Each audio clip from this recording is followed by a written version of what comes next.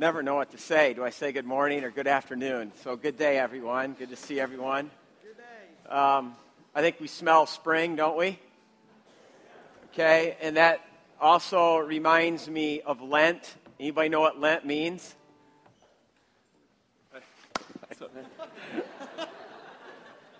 Means spring. And it's been part of the Christian calendar to have this 40-day countdown to Easter, create this sense of anticipation. Easter being in spring, thus the name Lent. And it's been a time where Christians just really take very seriously preparing their hearts to digest and to take in God. And the way that they do that is, historically, is they've said no to things that can become distractions, things that can pull us away from God. And so they declare some big no's in their life. No, I'm not going to do this. No, I'm not going to eat this. So that they can say a bigger yes to God. And so I'd challenge all of us. My heart needs this. And we, have these Torah portions that we have called our church to read God's Word. And now we've also added a Lent reading as well. Again, saying no so we can say yes to taking in God. So I just want to make those aware. You can get these at the information table. Also, I might as well just tell you right now, these things have been gobbled up this morning. I'm going to make mention of this in the gathering. I know that there aren't enough for those of you who want it. If you take it, I want you to digest it. It'll make more sense later. And we will have these at the Connections Center from here on out for anyone who wants them. But we're going to run out of them this morning. I know this church too well. Okay.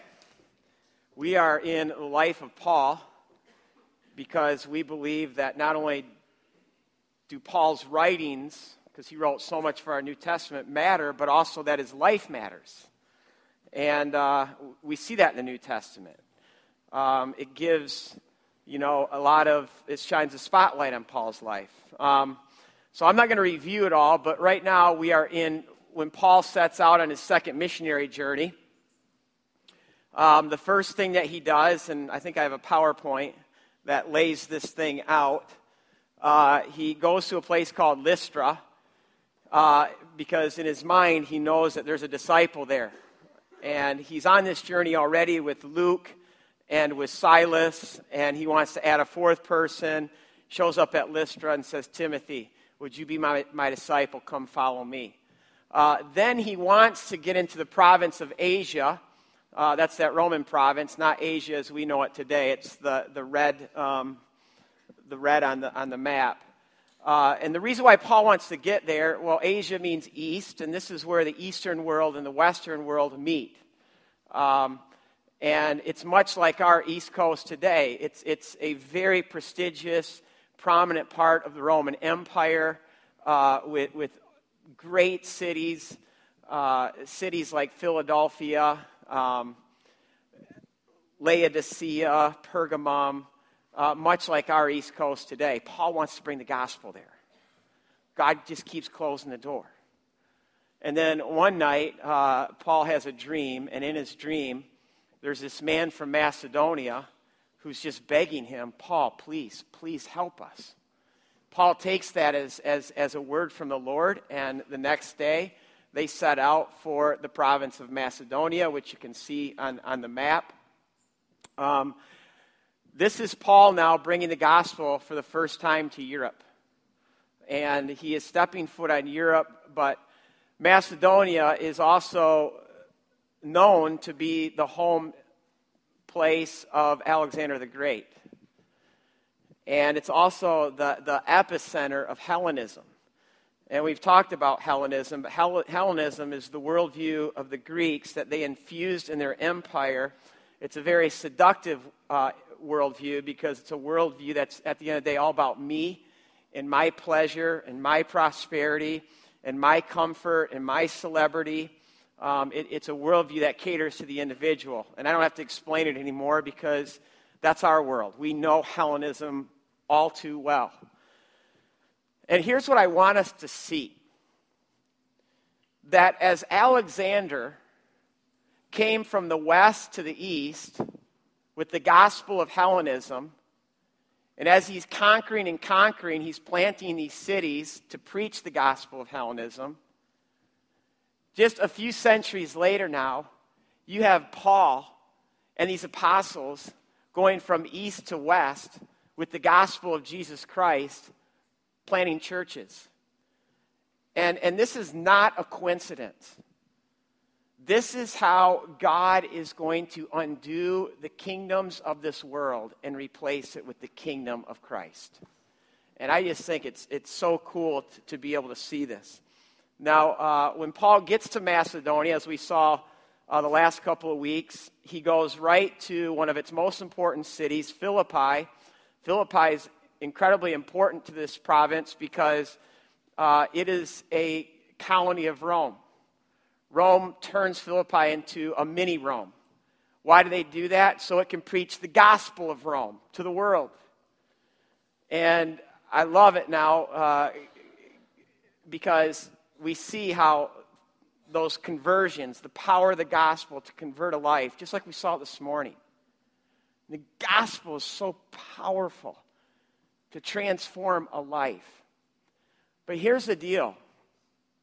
If we think God's ultimate goal is conversion, we're missing it. In fact, it's Hellenistic to just think this whole thing is about God and me and God. God's ultimate goal and strategy is for a we, for a church.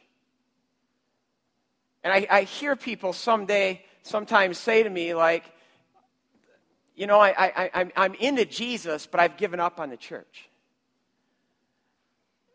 And I'll just say to them, you don't have a right to do that.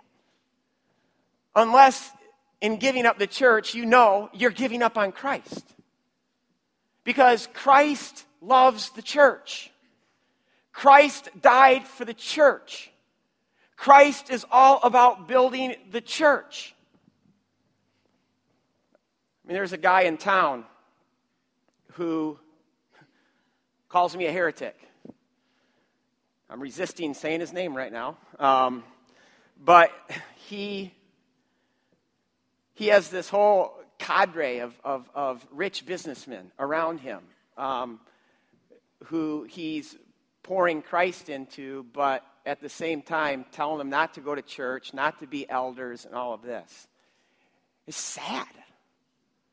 And I don't know why these guys, because these are guys that our church needs. These are guys that ought to be elders. And yet they're just, I'll stop there. Let's go to Acts 17.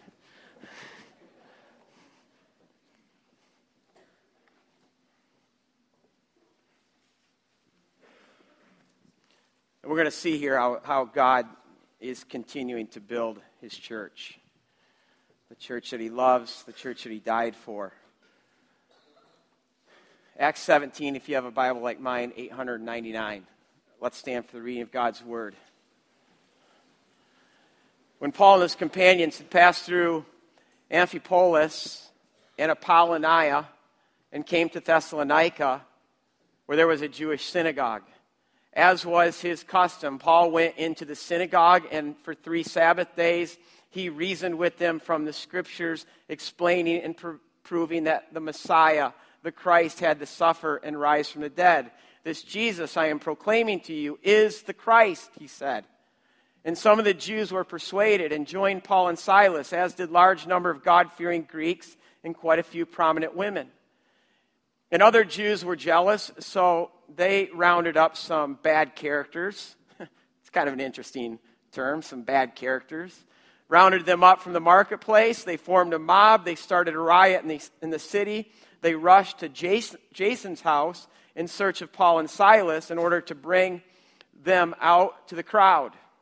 Obviously, Jason is someone where the house church is gathered, and he's become a believer. But when they did not find him, they dragged Jason and some other believers before the city officials, shouting, "These men who have caused trouble all over the world," and that literally reads, "These men who have turned the world upside down." Love it. They are defying Caesar's decrees. They are saying that there is another king, one called Jesus. And when they heard this, the crowd and the city officials were thrown into uproar. And then they made Jason and the others post bond, and they let them go. I want you to feel the collision that's going on right now. And as soon as it was night, the believers sent Paul and Silas away to Berea. This is God's word. You guys can be seated. So now Paul sets his sights on probably the most important city in the province of Macedonia, Thessalonica. Thessalonica is the capital city of Macedonia. It's named to honor Alexander the Great's sister. That's her name, Thessalonica. And it's this huge, it's probably the 7th largest city in the Roman Empire. It's an international city. The land routes, the sea routes, all go through Thessalonica. It's a very important city. That's what Paul does. It's all part of his strategy. But I also want to not just look at this through Paul, but I want to look at this through God. Because God is the one who's behind all of this. And I don't want us to miss God's providence. Now, I don't know if we think about this, but Paul is walking the gospel. He's not getting on a plane. He's not getting in a car. He's not getting on a bus. He is, for the most part, other than a few times when he uses a boat, he's walking. Travelers in that day traveled 30 miles a day. Think about that. They walked more than a marathon. And in fact, scholars calculate that through all Paul's travels, taking the gospel to the nations, he walked 10,000 miles. What are you willing to walk 10,000 miles for? Because that's Paul. Now, these cities in verse 1, these are coastal cities. So you need to start thinking California. You need to think Santa Barbara, Monterey, with Thessalonica being LA. And you need to, if you know anything about California, Paul is on Highway 1. And it's literally called the Via Egnatia. But here's what I want us to know, that without that Roman road, what would normally take months and maybe even years is now taking Paul days and weeks to travel. And I love this because here is Rome building these state-of-the-art roads for its own purposes, namely for its armies, and God is using Rome, the hubris of Rome, for the sake of the gospel. God's preparing the way. And not only is God preparing the way for the gospel to go forth, but he's also preparing the place. Because in all of these cities, as we saw today in verse 2, there's synagogues. Synagogues are just these little pockets of God's people. They worship God. They digest God's word. They're eagerly awaiting the Messiah and the Messianic kingdom. And they're just ripe for Paul to just come and say, Messiah has come.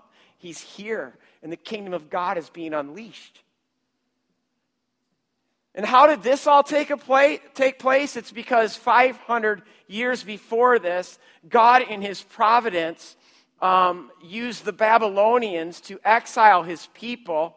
And they took them to Babylon at first, but eventually they were scattered all over the world. And I like when you read that part of the story, they're in mourning. Read Psalm 137. they give expression to this morning. By the rivers of Babylon, there we sat and we wept, and we hung our instruments on the trees, and our captors said, would you sing us your songs of joy, songs of your land? And they just looked at him and said, how can we sing?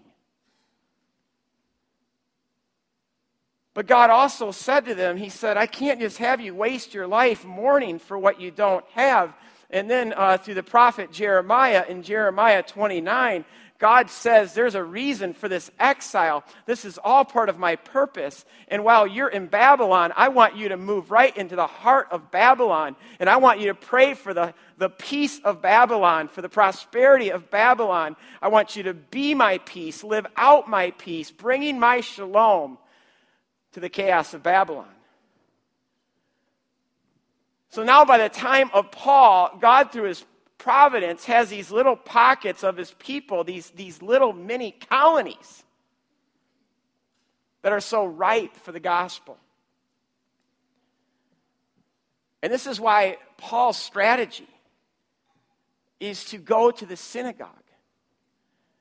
And another thing that I think that we fail to understand is that these synagogues are not just comprised of Jews. There are so many Gentiles that are in these synagogues, in large part due to the fact that Hellenism is bankrupt. Rome and its way of life is bankrupt. And when these Gentiles start to get wind and see what the God Yahweh, the God of the Bible, is all about, they are hugely attracted. For instance, there's a plaque that's recently been discovered in the city called Aphrodisias. Aphrodisias is in that province of Asia. It's one of these important cities. On this plaque are all the members of the synagogue in that city. And here's a PowerPoint of this that they found. The first 45 names on this plaque are Jewish. It's what you would expect. But then there's a break, and with this title, Theo Sebius. Theo means God, Sebius means worshiper or fear. So you have this title, God-fear or God-worshiper, and then underneath that, you have all these Latin and Greek names. 45 Latin and Greek names. 45 Gentiles belong to this one synagogue. 45, that's 45%. And so God has prepared this place, this ripe place, where a guy like Paul, who in that world of synagogue, when he shows up being trained by Gamaliel, it's like someone being trained by Billy Graham, stepping into that thing and telling them the gospel of Jesus Christ. Now, why did I take all this time to explain this? Because I want to go back to that man from Macedonia. Because that man from Macedonia represents the call of God in Paul's life at that time. And what I want us to see, because here's the deal, God doesn't save us without also calling us. If you belong to God, if you would say yes, I could tell a similar story of how God has rescued me today and brought me into his kingdom, then along with that, you also hopefully can speak to the call of God in your life. What is your man from Macedonia? Because for those of us in this room that know the call of God, what's so encouraging about this is that God has already prepared the way. He has prepared the roads. And not only has he gone before us and prepared that, but he's prepared the place as well. He's in it with us. His providence is why it happens. It's not because we're so good. It's because he's so good. He's the one who's building his church. Now here's the deal. Even though God provides the way, provides the place, It's going to cost us. It's costly. I mean, you just think about the whole message. And inherent in the message that we proclaim, there's such cost. I mean, we see that right in our text. Look at verses 2 and 3. As was his strategy, Paul went into the synagogue for 3 Sabbath days. He reasoned with them from the Scriptures, explaining and proving that the Messiah had to suffer and rise from the dead. It cost God. By the way, could you do what Paul just did? Could you explain Christ? The story of God? And why God, through Christ, had to suffer? And what that suffering entails for you, for me, for the whole world? And could you do that from the Scriptures? I loved what we got today. And trust me, Crossroads isn't creative enough to actually structure or plan. This just happened to be coincidence that Lisa shared her testimony, and I'm sitting there that last night, and she's giving us her whole testimony through Scripture. Scripture. Do you know the Scriptures? This is what Jesus is doing on the road to Emmaus with those 2 disciples. He's explaining why the Christ had to suffer, and he's doing it from Scripture. And again, remember, Scripture, they don't have a New Testament, so it just refers to the Old Testament. That's what Paul is doing every time he shows up in a synagogue, is he's proclaiming Christ, he's teaching Christ, and he's explaining why Christ had to suffer. Could you do that?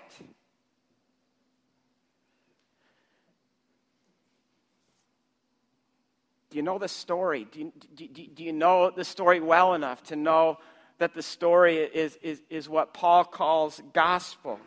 And the gospel is the good news of God's reign. God's reign that breaks into chaos and brings about shalom. It's personal, like we heard this morning through a testimony, how God's reign breaks into a person's life, into their chaos, and brings about shalom. But it's more than personal, it's cosmic.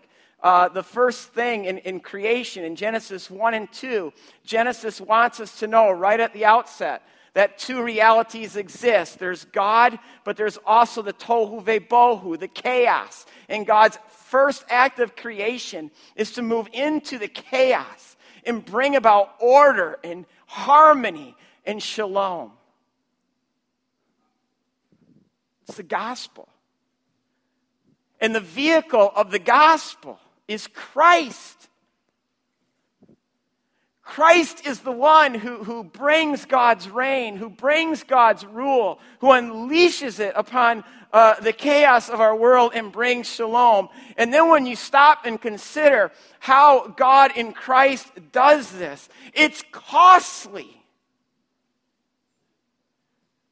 Because like the prophet said, Christ didn't come to the world like a lion to devour evil. Christ came to the world as a lamb led to the slaughter, to absorb evil into himself. And when he ascended to heaven, he put the baton in our hands in the church, and he said, you now, church, are the vehicle by which my reign and my rule are going to be unleashed into the chaos of the world to bring about shalom. That's why we're called the body of Christ. We're literally his body, while we're called the temple, because we are the real presence of God in the world to bring his reign and rule. And we do that through a spoken message. But we are also to become the message. And I'm preaching this to myself more than anyone in the room right now. Living at a time in which we live, where everything in us wants to be lion-like. If we are the message, what the world ought to see in us is something that resembles a lamb slain. And we see it in our text. I mean, look at verses 5 and 6. A church is birthed, but the Jews were jealous, not all of them, just some of them, so they rounded up some bad characters from the marketplace, formed a mob, started a riot in the city. They rushed to Jason's house. Now think about this. Anytime Acts actually names someone, that tells us that person's a pretty important, prominent person of this city. And this is someone now who has come to Christ. And look at what happens so quickly in his life. They rush to his house. They drag him out. And they lead him as a lamb before the officials. It's costly. Paul and Silas, once again, need to do this night escape to a different town. And you think Paul gets to that place like, phew, we dodged a bullet there. Are you kidding? He is just feeling the agony of having to leave and wondering what's going on with his fellow brothers and sisters who have just committed his life to Christ.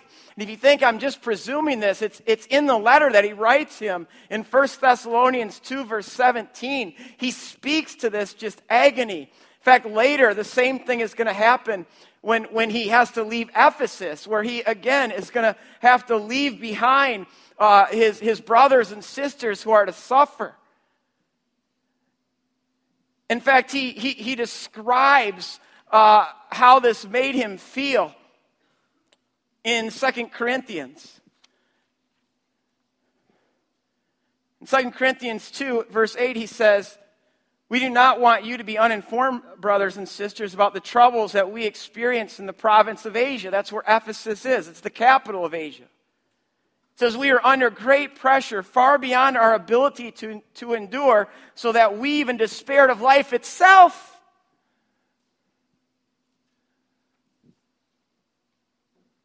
And see, that's the cost, the cost of the gospel. Paul is literally now despairing of life. He's devastated. He feels this deep burden for his brothers and sisters in Ephesus that he had to leave behind.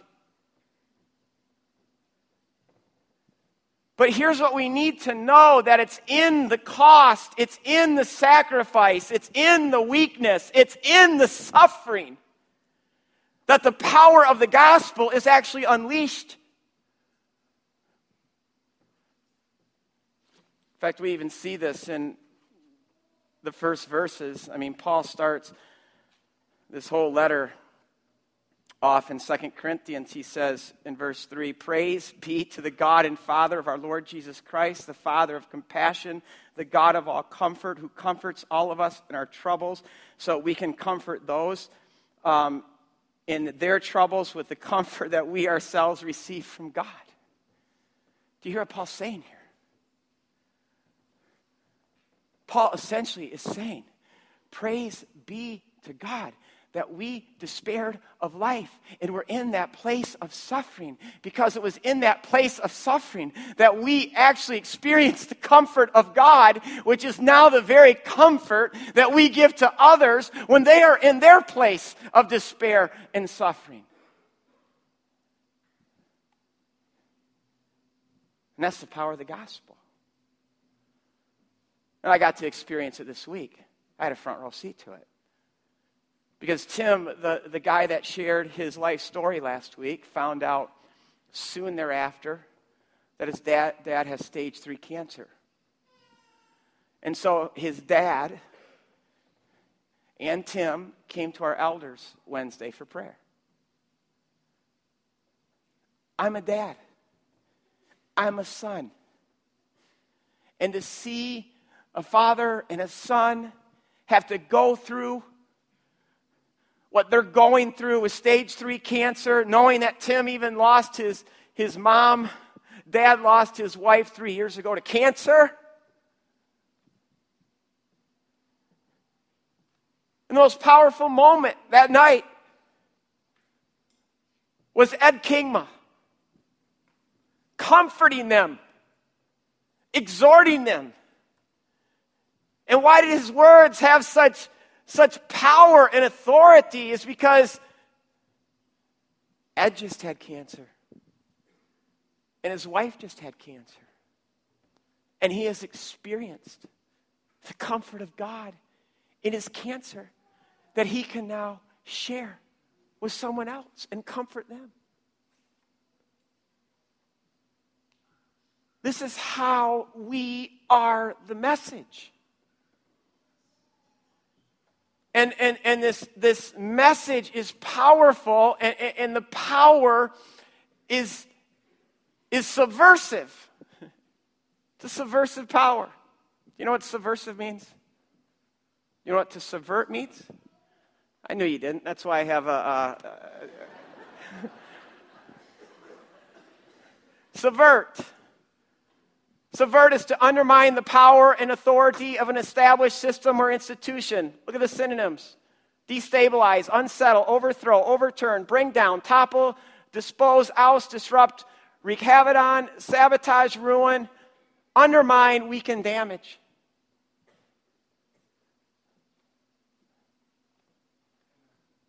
And I think that is what Paul is getting at in another place in Corinthians, 1 Corinthians 1, when he talks about the power of the gospel, which he says is Christ crucified. And then he says, God chose the foolish things of the world to shame the wise. And shame there could be subvert. God chose the foolish things of the world to subvert the wise. God chose the weak things of the world to subvert the strong. God chose the lowly things of this world, the despised things, the things that are not, to subvert the things that are, so that no one may boast but in God.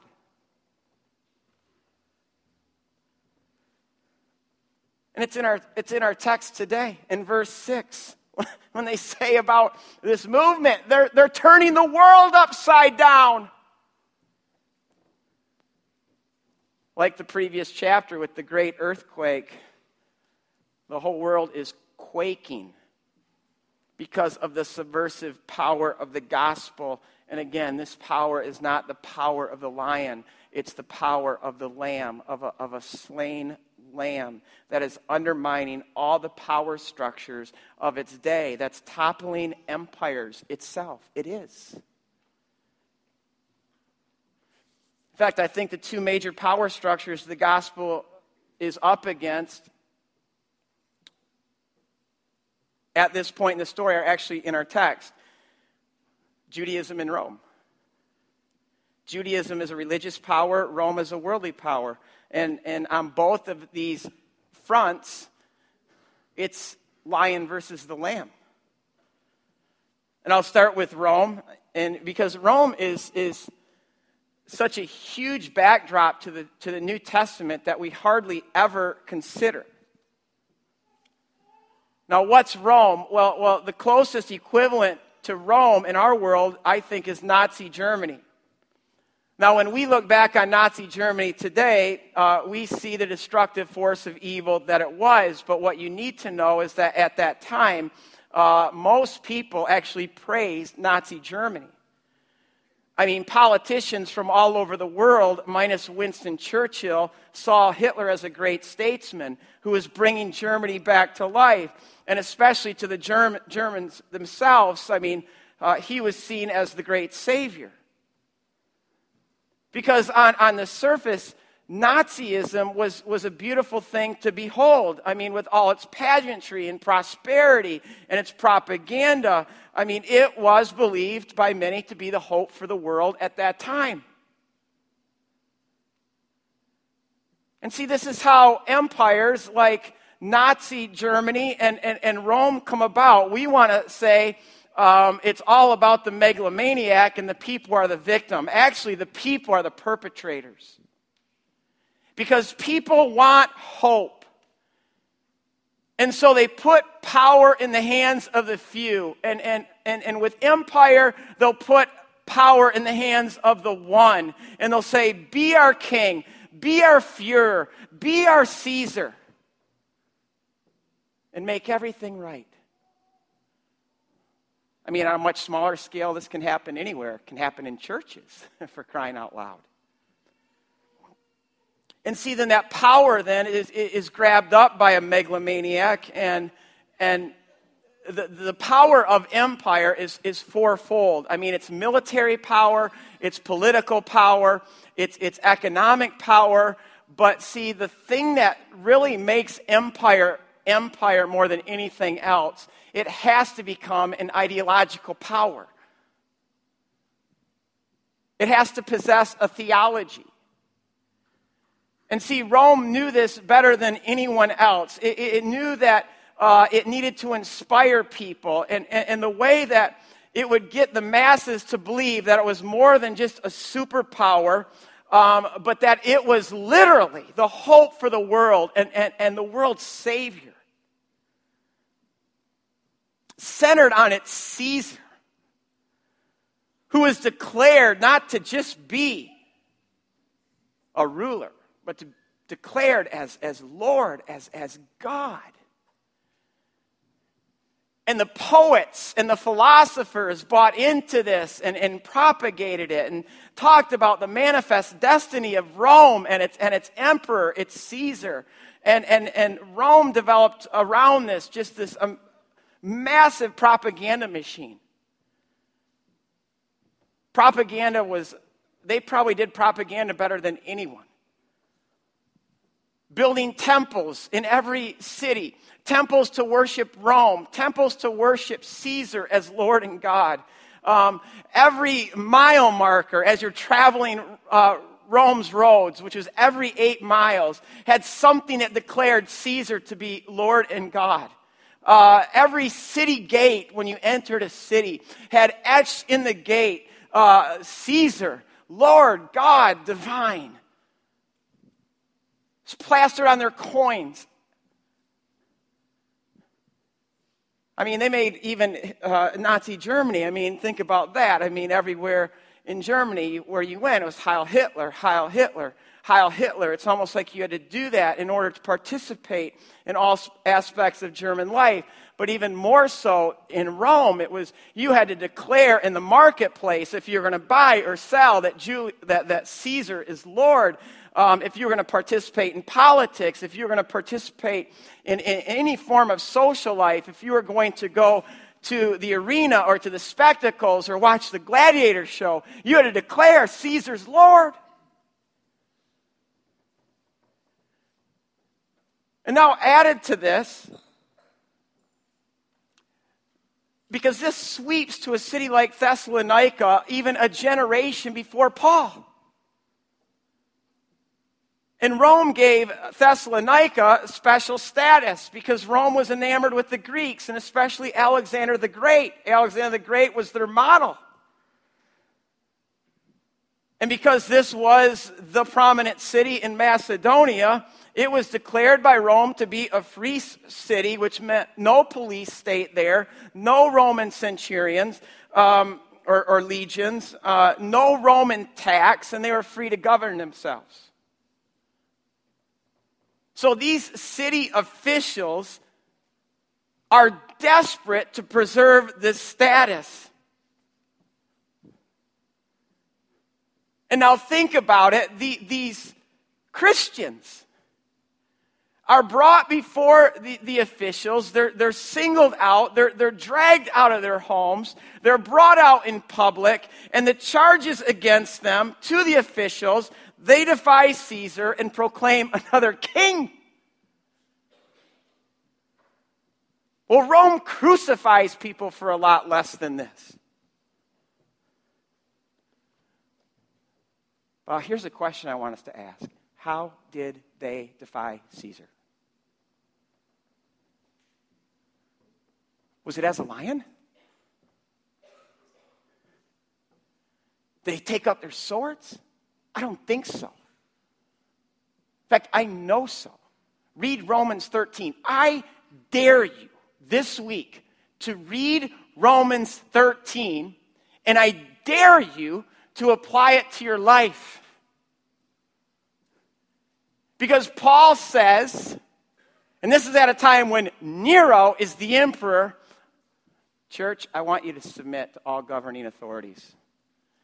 And Timothy takes it even further. He says, I want you to pray for him. I'll tell you how they defied Caesar. It was through their total allegiance to another king.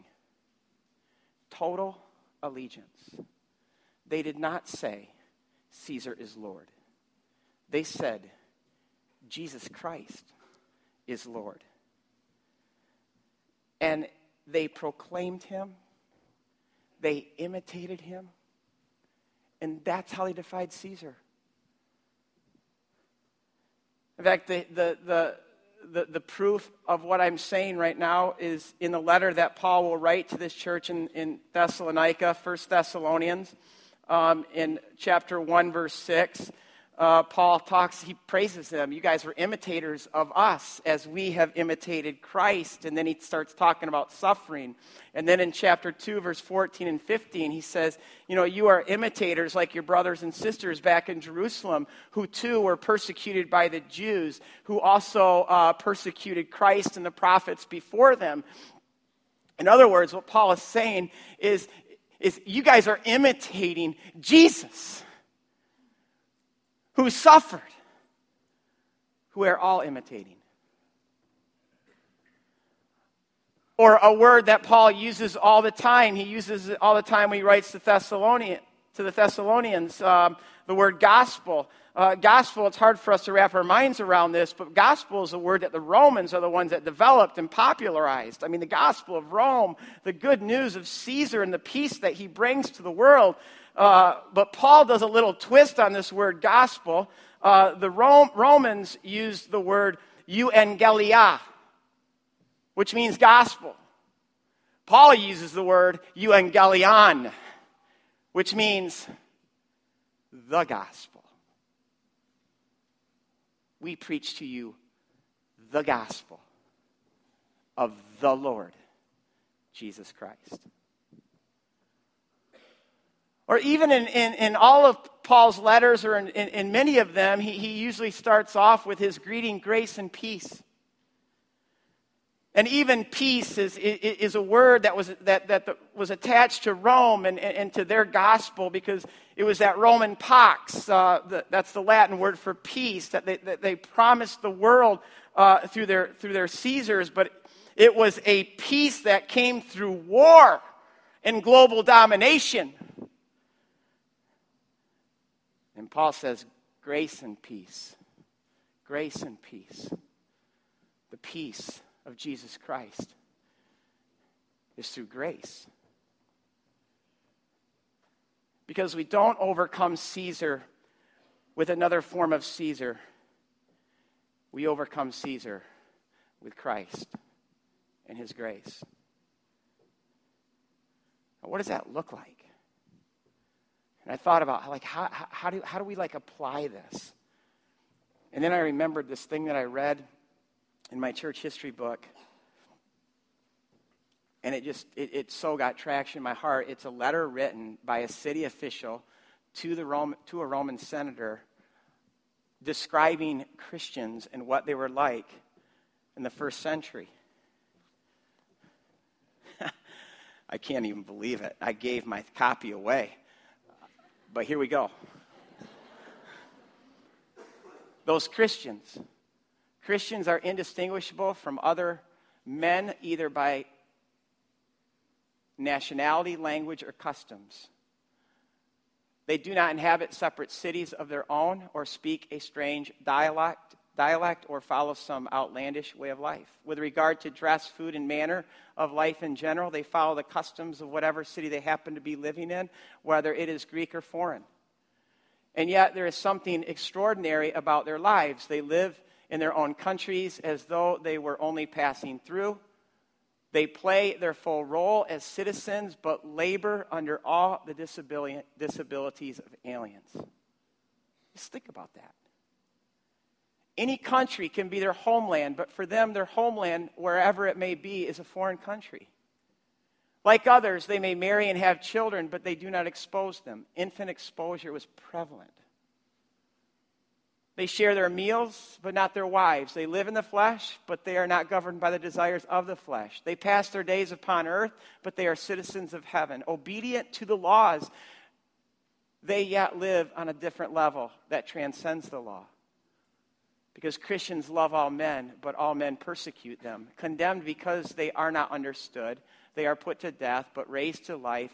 And again, they live in poverty, but enrich many. They are totally destitute, but possess an abundance of everything. They suffer dishonor, but that is to their glory. They are defamed, but vindicated. A blessing is their answer to abuse, deference, their response to insult. For the good that they do, they receive the punishment of criminals, but even then they rejoice as though receiving the gift of life. They are attacked by the Jews as aliens. They are persecuted by the Greeks, yet no one can explain the reason for this hatred. And we may say that the Christian is to the world what the soul is to the body, as the soul is present in every part of the body while remaining distinct from it. So Christians are found in all the cities of the world, but cannot be identified with the world. What would our mayor write to Washington, D.C. about Christians today?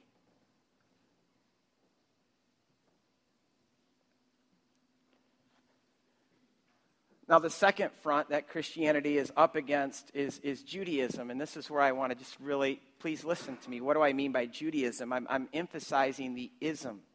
It's not the Jew per se, because many Jews are giving their lives to Christ. What I mean by Judaism is the system, and it's those in charge of this system and those who get power through this system. For instance, when John's gospel says that the Jews sought to kill Jesus, this isn't all the Jews. It's the Jews who are in power. It's the ones who have institutionalized and systematized the thing that God is doing through the Jews for their own personal gain. What I'm talking about here is religion. Because religion is whenever we use God, or when we manipulate God, or when we systematize or institutionalize God in a way that it serves us. In fact, when I'm talking Judaism here, I could also include Catholicism, Calvinism, evangelicalism. It's when we make it all about the forms and the rituals and the traditions, about being kosher, about dressing the part, looking the part, going through the motions, and suddenly you wake up and realize that God isn't present anymore, but no one really seems to care because we're so advantaged through this system that we've created. And at the end of the day, religion is really no different than Rome, because it's still all about power. And you need to understand that religion has nothing but hatred for Christ. It's in our text. It's in the Gospels. Jesus in the Gospels is colliding with religion. It's religion and religious people who put him to death. It's religion and religious people who are now hunting Paul down everywhere he goes. That's why when we talk about the gospel at Crossroads, we're not talking about just another alternative religion, because the gospel itself, Jesus came to destroy religion. Because here's the subtle thing that religion does. Religion is twisting the things of God to make it all about me, to serve me, to exalt me. It makes me the focal point. It makes what I do and what I perform the whole deal. I mean, that's the Pharisees. The Pharisees are the most godly people of Jesus' day, but they're so steeped in religion. Jesus says, all you guys do is say, look at me. Look at how I pray. Look at how much I give. Look at how many times I fast. Look at how I give to the poor. At the end of the day, it's a system. It's there to serve and exalt the person. The gospel never does that. The gospel is not about us. The gospel is about God. The gospel does not exist to serve us. The gospel exists to serve God. And see, any way even that the gospel would exalt us, it's going to be the same way that it exalts Christ. And how is Christ exalted? It was through humiliation. And the same with power, this potent power of the gospel that actually comes into our life. It doesn't get worked in through signs and wonders, but it gets worked in our lives through suffering and weakness. I mean, think about in Philippians 2, when it says that Christ has a name that is above all names. And how is it that Christ has such a name that is above all? Well, right before it, Philippians says that Jesus became of no reputation. I mean, think about that. He became of no reputation.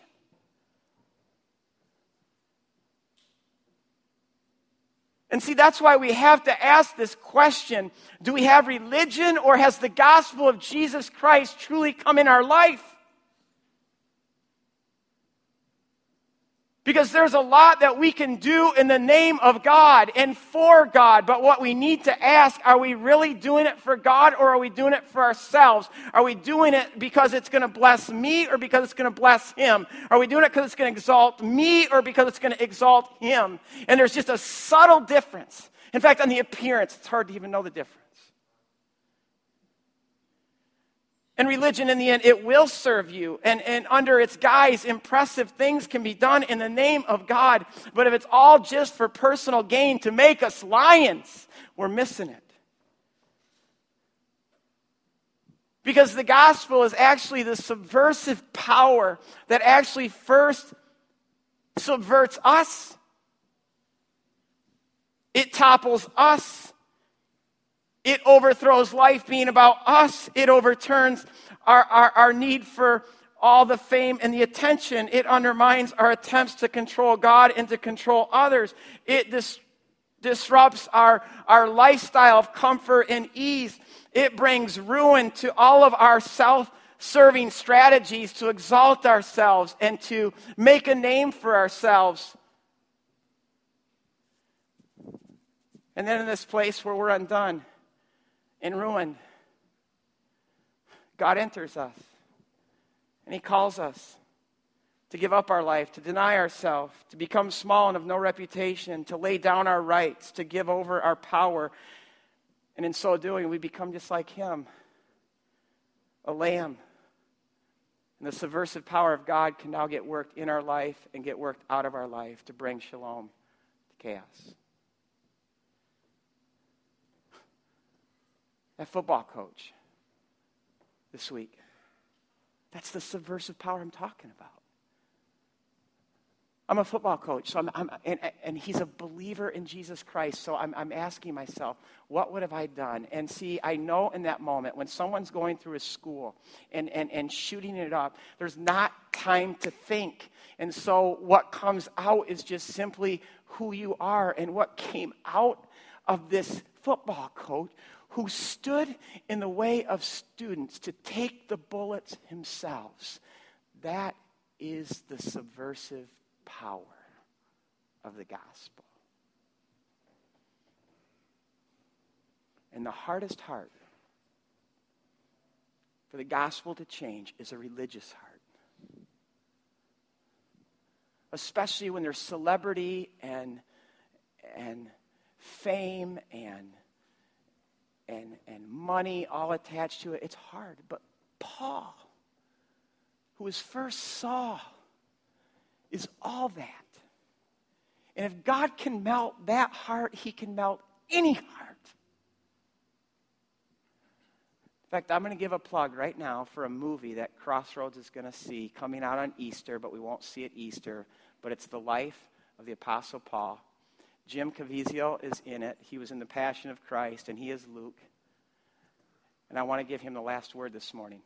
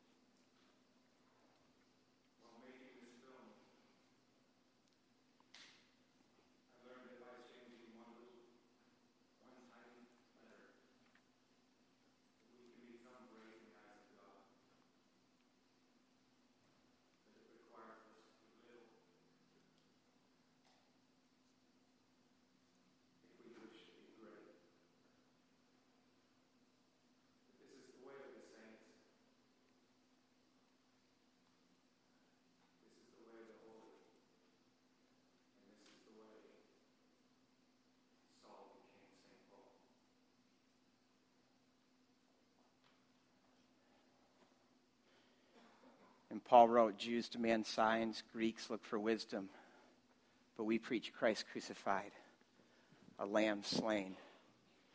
For God chose the foolish things of the world to shame the wise. God chose the weak things of the world to shame the strong. God chose the lowly things of the world to despise things, the things that are not, to nullify the things that are, so that no one may boast before him. Let's pray.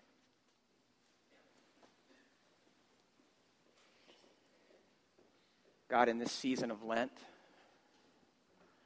would you open the eyes of our heart to see all the Rome that's in our life, all the world? God, would you open our eyes to see the religion? And God, would you give us the grace and the courage to repent? We pray this in Jesus' name. Amen.